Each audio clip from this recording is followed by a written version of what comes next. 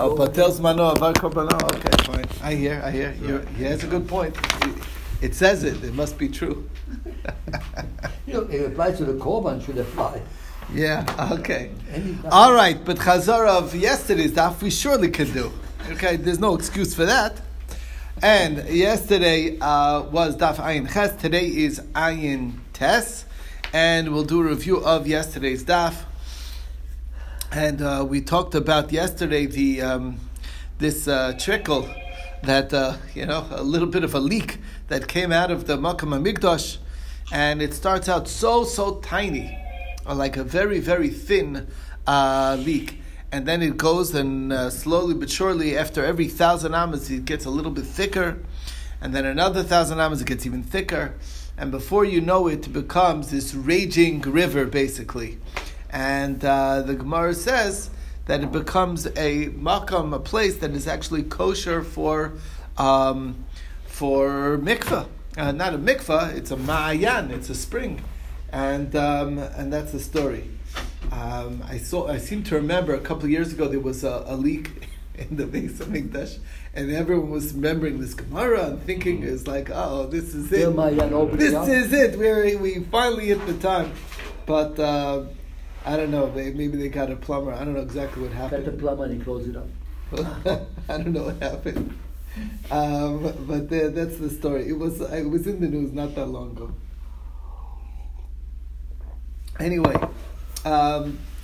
next thing we talked about is the question was that Rav Yosef says based on this whole story is that it sounds like only when it was really high, like up to the neck, that's when it mentions that it's a kosher mikvah. So this is like a hint to the halacha that a nida needs for her mikvah to be up to the neck in water. But the Gemara says that's actually not the halacha. It is not a requirement. Okay. Question is so you have to go all the way under the water. Okay. The question is like this. We started off talking about walking through the water. Shallow and she can lie down. Right, walking through the water on Yom Kippur. We gave a heter if you're going not for pleasure, but you're going. We gave a whole heter, and you have to realize that there's a leniency when it comes to Yom Kippur because you're anyway not wearing shoes, so there's less of a concern when it comes to carrying. The shaila is, what about on Shabbos? Is there a concern? So Nehemiah, the son-in-law of the Beit Nasiah, he says, I saw Rabam and Ravasi. They crossed this very big puddle, and they wore it. They just wore it. They wore their shoes, and they walked right across in the water. So you see that you can. It's not a problem. So the Gemara says maybe that's only shoes. What about a sandal? Sandals they don't hold fast to your feet as much. So maybe there's a fear that you're going to come pick it up, so you could walk in the water. Otherwise, you'll lose them in the water. So what are you going to say? So Rav Chumi says, I saw Ravina, and he actually also wore his sandals in the water, and even on Shabbos. Rav Ashi says, L'chatchila, one should not use their sandals on Shabbos. Now, so what happened was we got an interesting story. The Reish Galusa came to the town of Agrunya, to the house of Rav Nassan, and Rafram and all the rabbis were there, coming to hear the shir from the Reish Galusa.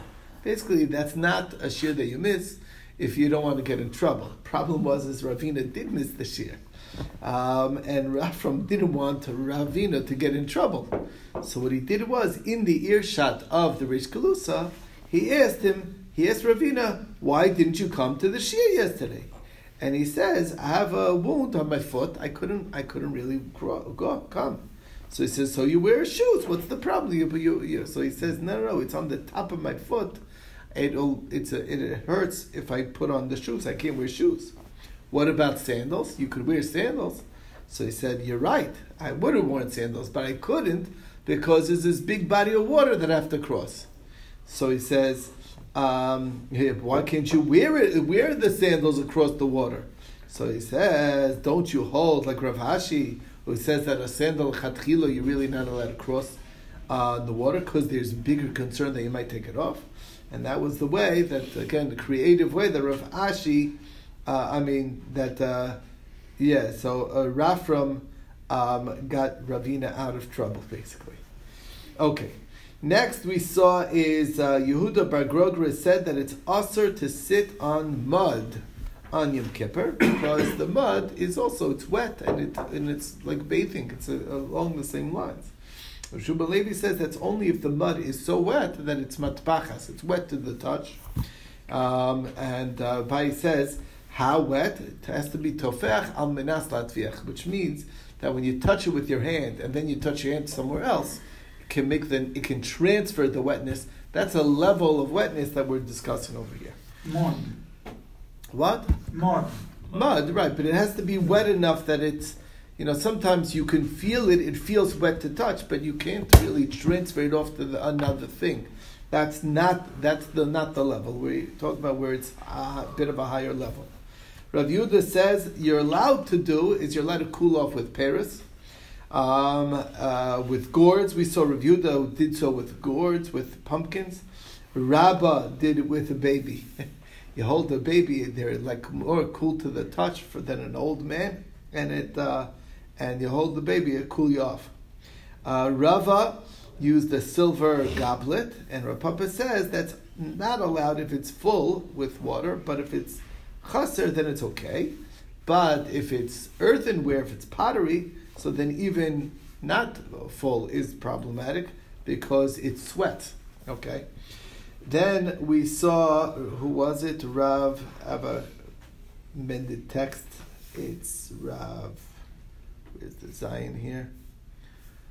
Rav Ashi says that the silver goblet, if it's chaser, is also not allowed because it's slippery and you may drop it and it may accidentally spill on you. That's how Rashi learns. Okay, it's slippery. It could slip out of your hand and it'll spill on you, which is a very interesting chumrah. Ziri Bar Chama, who was the host for Rav Ami, Rav Asi, many of the Rabbanim, Reb Shimon Levi. So one time he's talking to Rav Yosef, the son of Reb Shimon Levi, and he said to him, "You son of a lion, let me tell you a very good chiddush from your father that I observed." Because again, he was sometimes being the right place at the right time. You get to observe a lot of the rabbis. So he had like the hotel that all the there's this hotel in Florida, Miami Beach, that somehow he was a Haimish guy, and he had all the Rosh Yeshiva. Rabbi Yaakov used to go visit there, and the Sovereign Hotel, I think it was called. It was a tiny little hotel, dinky hotel in Miami Beach, but somehow all the Rosh Yeshiva went there, and he got to. So if that was what this was like, he got to observe firsthand what the Rabbanim, what they were like, how they behaved. It was pretty impressive. Anyway, he said, "Let me tell you a nice chiddush, a kula actually that he did, which is that he had a mitbachas, which is basically a hand towel, and from Erev Yom Kippur, he had it soaking in water, and then he squeezed it out as much as he could, so you can't squeeze anymore, but it still stays somewhat damp. And the next day, he was able to wipe his face with it, and it was very cool to the touch, and that's perfectly permissible. On Erev Tisha B'Av, he did also this very similar idea. And the story goes, Rabbi Bar Mari said on Erev Tisha B'Av they did the same. He had actually the story reversed, and they asked the question, but there's not a problem that be squeezed. There is a problem of squeezing if you on Yom Kippur. There's a concern that you might squeeze it out. Anyway, Rav Menashe Bar Tachlifa said in the name of Rav Amram and the name of Rabbi Bar Chana that they asked Rabbi Lazar, what is this halacha that, by the way, has nothing to do with our topic, but the second question does. So the first question was, if somebody is a Zaken Yoshev Yeshiva, that means he's one of the elders, a member of the Sanhedrin, does he need Rishos to be Mater B'choros or not? What's the two sides? Because this is the heter of Mater B'choros is one of those areas that we give to the Nasi as an authority. Like this is their authority. They have the sole authority to grant the right to do that. Does that encompass, or maybe do we make an exception for a member of the Sanhedrin is really the question, or not? So the Gemara says that Rab Tzadok ben Chalukah got up on his feet and he said, I saw Reb Yossi ben Zimra, who was a member of the Sanhedrin, who was a Zaken Yoshev Yeshiva, and he was standing and higher than the Zaydi of this person over here, and he took Rishus to be Matar Bechorus, even though he was a higher authority on the Sanhedrin. Didn't matter. Anyway, so Rabbi says that you got the story wrong, because you have to realize Rabbi Yosef ben Zimra was actually a Kohen, and it was a special Shaila. Who do we paskin like for the Kohen to be Matar Bechoros for somebody else? To be paskin like Rabbi Meir, who says that if you're chashod on something for yourself, then you can't be trusted on it for somebody else either. Or to be paskin like Rabbi Shimon Gamliel, who says that you are believed for somebody else, just not for yourself. We divide the nemanos, and the answer he's paskin was that we paskin like Rabbi Shimon Gamliel, and yes, you are kosher even though for yourself as a Kohen you have a vested interest. We don't trust you for your own stuff, but for other people you don't, and you'll be on, and that'll keep you honest. Okay, that was question number 1. What was question number 2? What kind of shoes does the Kohen? Do we wear on Yom Kippur? Is that it's okay? The question is, what about cork shoes? Shoes that are made out of cork material, is that allowed or not? So Rabbi Yitzchak Bar Nachmani stood on his feet and he said, I saw Rabbi Shlomo Levi, he wore sandals of cork on Yom Kippur. And what about a Tainas Tzibor? When the highest level of Tainas Tzibor, they also don't wear shoes. What about that? Also, same thing. Rabbi Bar Chana said, I saw Rabbi Lazar from Ninveh. He went out with a sandal of Sham on Tainas Tzibor. And we asked, what about Yom Kippur? Same thing. We saw other Rabbanim went out with other forms of feet covering. Nobody said they went. It doesn't have Nikes written down here, but okay. So one of them is Hitni, which is also a type of cork material, like a soft wood. Abaye went with Hutzi, which is basically made out of palm fronds. Rava went with to Girsos here, Divli or some other thing, which is some type of grass. And Rabbi Bar Huna, he just wrapped kerchiefs, material around his feet, and that's how he walked. So Rami Bar Chama asked the kasha on these shitas. You're telling me wood is okay, or wooden shoe is all right, wooden clogs. Why is it say by the person who's missing a leg? So that it says over there that on Shabbos he's allowed to walk out with it according to Rabbi Meir, and Rabbi Yossi says he's not. And we said, but everybody agrees that on Yom Kippur you're for sure not. So why would I not be allowed? It's wood. What's the difference? So Abaye says that's because it's soft, fluffy material inside, so it's more comfortable. So Gemara says comfort is the thing. It has to be defined as a shoe. It's not. It could be the most comfortable sneaker, but if it's not defined as a shoe, it's not a problem. That's really that's an interesting thing. We don't make up our own tanukim and say that all tanukim are asur on Yom Kippur. Okay, so and if it's not a shoe, how is the soft, fluffy material going to make it into a shoe? Anyway, so that's the part of the problem. Anyway, the bottom line is, so, and if anything, look, Rabbi Bar Huna, he wore this material on his feet. It may have been very comfortable. It's like you wrap your feet in pillows. It's nice to walk on. So does that make it not allowed? So no, because it has to be defined as a middle to be problematic. So the Gemara explains, and also besides for the fact that the Mishnah sounds like that it didn't have the soft material inside, because it describes what if it has it. If it has a place to hold it, then it's going to be a din tam. It sounds like that's not what we've been talking about up until now. So after all of that, Rava says, really, we're talking about it is a minhal. This kita, it is his shoe. And on Shabbos, the machlokas is there a fear that it's going to fall off? Because after all, primarily, he wasn't able to.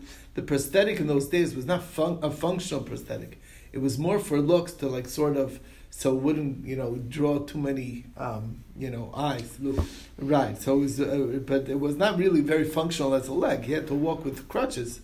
So because of that, there's a fear that it might just fall off, and he'll come pick it up and take it with him, because those things can get expensive. I mean, nowadays they're How's very. the guy? How's he going to get If around? the stump falls off, how's he going to walk carried anywhere anyways? No, that's what I'm saying. It wasn't a functional stump. He was walking with crutches or some other means of getting around. It was just for looks. So, it could just fall or just like, put it in his backpack and go with it. Anyway, however he goes, okay? So, bottom line is, it's a fear of carrying on Shabbos. And the question is, do we make such a gzera or not? So, that was the issue. Okay. But it seems that it did qualify as a shoe. I'm not sure why. Maybe it did have leather on it or whatever. Anyway. Next we saw is children are allowed to do all of the 5 inuyim, or well, not all 5, but they eat, they drink, they don't have relations. Just saying, okay. But the bathing, washing, all that's okay. What we don't allow them is the shoe wearing. Now, what's special about wearing shoes that we don't allow the babies to wear shoes? So first we thought to say that maybe the way it works is that the shoe wearing was probably done today, and the bathing could have been done yesterday, so it's not muchach that it was done today. But we said that maybe the shoes were also done yesterday, so the Gemara says, no, that can't be, because it's a very bad thing. If you want the taste of death, then you sleep with shoes on Shabbos. That's a big issue. So the Gemara says, basically the bottom line is, the reason why it's allowed for bathing and washing is because, for rubbing oil, is because that is part of the development of children. At the right age, the bathing is what's allowed. And then we went through, Abaye described the various levels, stages of development of children, that an infant, hot water and oil is very crucial for their development. Bathing the child. Okay, by my family growing up, it was like a special zuchos of my grandmother, all of her grandchildren, that she gave the first bath to her grandchild. It was like a big deal, right? So anyway, becomes a cover job. It was a cover, but I'm saying, but the bathing of the baby is a big thing. I'm just saying, whatever. The baby gets a little bigger, so eggs with the dairy products. That's what brings their development. And then a little older than that is like I said yesterday, the terrible twos. So then they need to break something. That's their development. Very, very interesting psychological thing, but. Basically, they're at a stage where their minds are developing, and they need to be able to, have some control on something by breaking something, and that helps their development. Very interesting. So don't be too strict on your children when they're that age. If they break something, Gary, you heard that? It's very important. Part of the learning process. It's part of the growth development. Not when they're 16 driving cars. This is yeah, this is right. That's true. It's only Gadol Porta. Only Gadol Porta. Don't give something from your parents' experience. Don't give something to your grandson that you might break it, that you don't want to break broken. Right. No, that's it. You buy specially pre-broken stuff, not pre-broken, but cheap stuff that you don't mind if it breaks. Yeah. That's why the Dallas stores are so popular. Yeah. All right, and that brought us to the next topic. The Melech and the Kala can wash their faces. Now, the Mishnah is, first of all, following the opinion of Rav Chananya ben Tradian, who says that the Tanna Kamma says that they can't wash their faces, but Rav Chananya ben Tradian says yes. In the name of Rabbi Eliezer. Basically, shoes wearing, Rav Chananya ben Tradian, so for a woman who just gave birth, she's not allowed to wear shoes according to the Tanna Kamma. Rav Chananya ben Tradian said she is allowed to. What's the reason for the opinion of Rav Chananya ben Tradian in the name of Rabbi Eliezer? So by a king, Pasuk says, Melech b'yafyo techazeno einecha.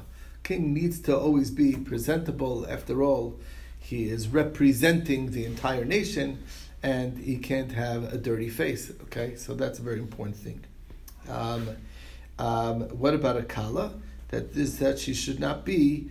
So as not to make her the husband not find favor, that she should not find favor in the eyes of her husband. She also has to look pretty. It's interesting Okay. because it's on Yom Kippur when you can't touch her anyways. Right, but still, Still you're right. He'll remember for later. So, but how long is the period of time for a bride that we consider a kala? So we explained that the takshitim for a kala are all 30 days. So it's anybody who's married from 30 days before Yom Kippur, she would be allowed to wash her face, according to Chanan Mitradian. And what's the reason for a chaya wearing shoes or sandals? Is because of tzina, because of cold. It used to be there wasn't that many options to protect the feet without it. We did see Shmuel say that if there's sakonas akrav, then that is a different story. And that is where, so basically in places where the scorpions, you better protect your feet. Okay. And with that, that's what we got up to yesterday. We'll take it from here.